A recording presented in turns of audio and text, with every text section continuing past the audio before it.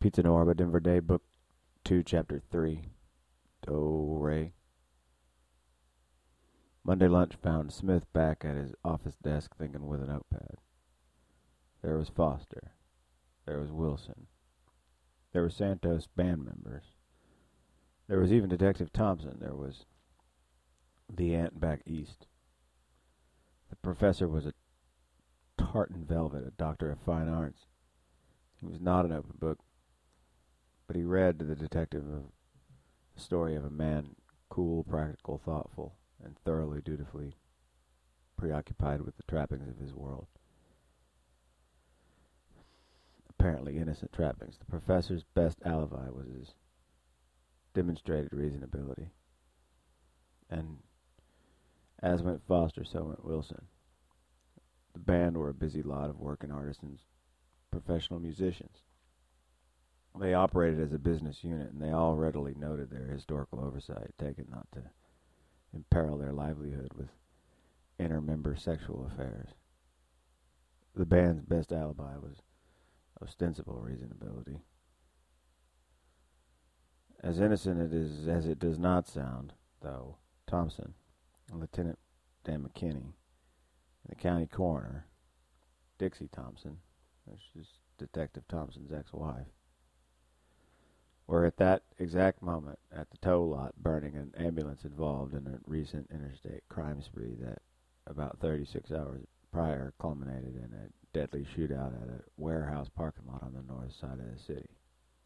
No less than a riot. Moreover, an officer from Oakland involved with the same investigation had driven all the way up here that morning, not only to witness the destruction of the vehicle, but to help him do it. Thompson himself had gunned down multiple perpetrators at Saturday night's fiasco. But it was Smith's observation over the previous year that Thompson had rough edges, but the man's inner workings were clearly displayed to the contrary. Thompson was a good investigator and an ethical peace officer, and a man simple and divorced. His requisites were the opposite of those needed by axe murderers, that is, Thompson was wired to destroy evidence for the safety of the community and to skillfully kill freaks in a public melee, not kill a girlfriend in some cowardly ambush.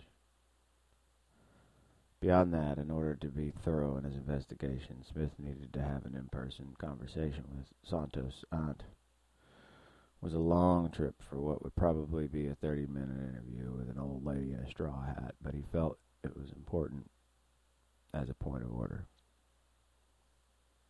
As another point of order, Smith decided to take a lunch at Kelly Sammy's.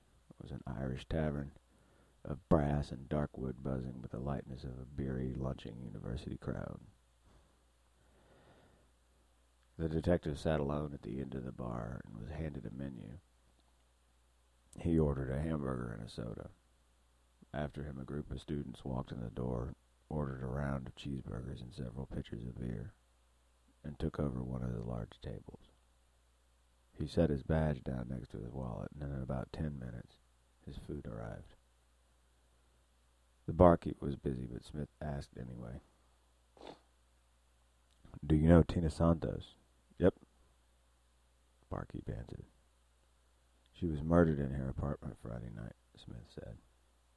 With that, and with a pencil in one ear, a short order pad in one hand, and another hand on a beer tap, the barman looked up and studied the detective more thoroughly. "Are you a policeman?" he asked. "Yes, I am, and I'm investigating her death." "How well did you know her?" Smith asked. "I knew her as a regular and a welcome patron here," he answered. "A very nice lady." "Did she have any new friends, boyfriends, lovers? I can't find anyone who can give me any reason why anyone would want to hurt her," Smith said. "Not any of her regular acquaintances." "Not as far as I knew. She kept to her crowd like the guys in her band," the bartender said. Smith studied the bartender. Late 20s, early 30s, medium build, short, dark hair, blue eyes, and jeans and a blue knit Kelly Sammy's shirt. "What about Daisy Wilson and Professor Foster?" Smith asked. "Also part of Tina's circle," he answered. Would you say that the professor and his wife had or ever had any sort of romantic relationship with Ms. Santos? Smith asked.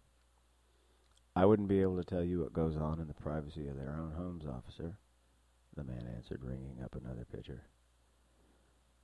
But they were obviously dear friends. Tina's crowd is all good people and always welcome in here. Smith finished up his burger and soda and paid his bill. He returned to his office. He telephoned Santos' aunt and requested to meet with her for a short time in the coming days. The woman accepted, and Smith booked a red-eye to Philadelphia for the next morning, which was a Tuesday, and to return Wednesday night. When he got off the phone, the line double chirped, indicating an in-house call. It was McKinney. Something for you in downtown Olympia, he said. They fished some body out of Bud Inlet this morning. Go talk to the city guys down there investigating that.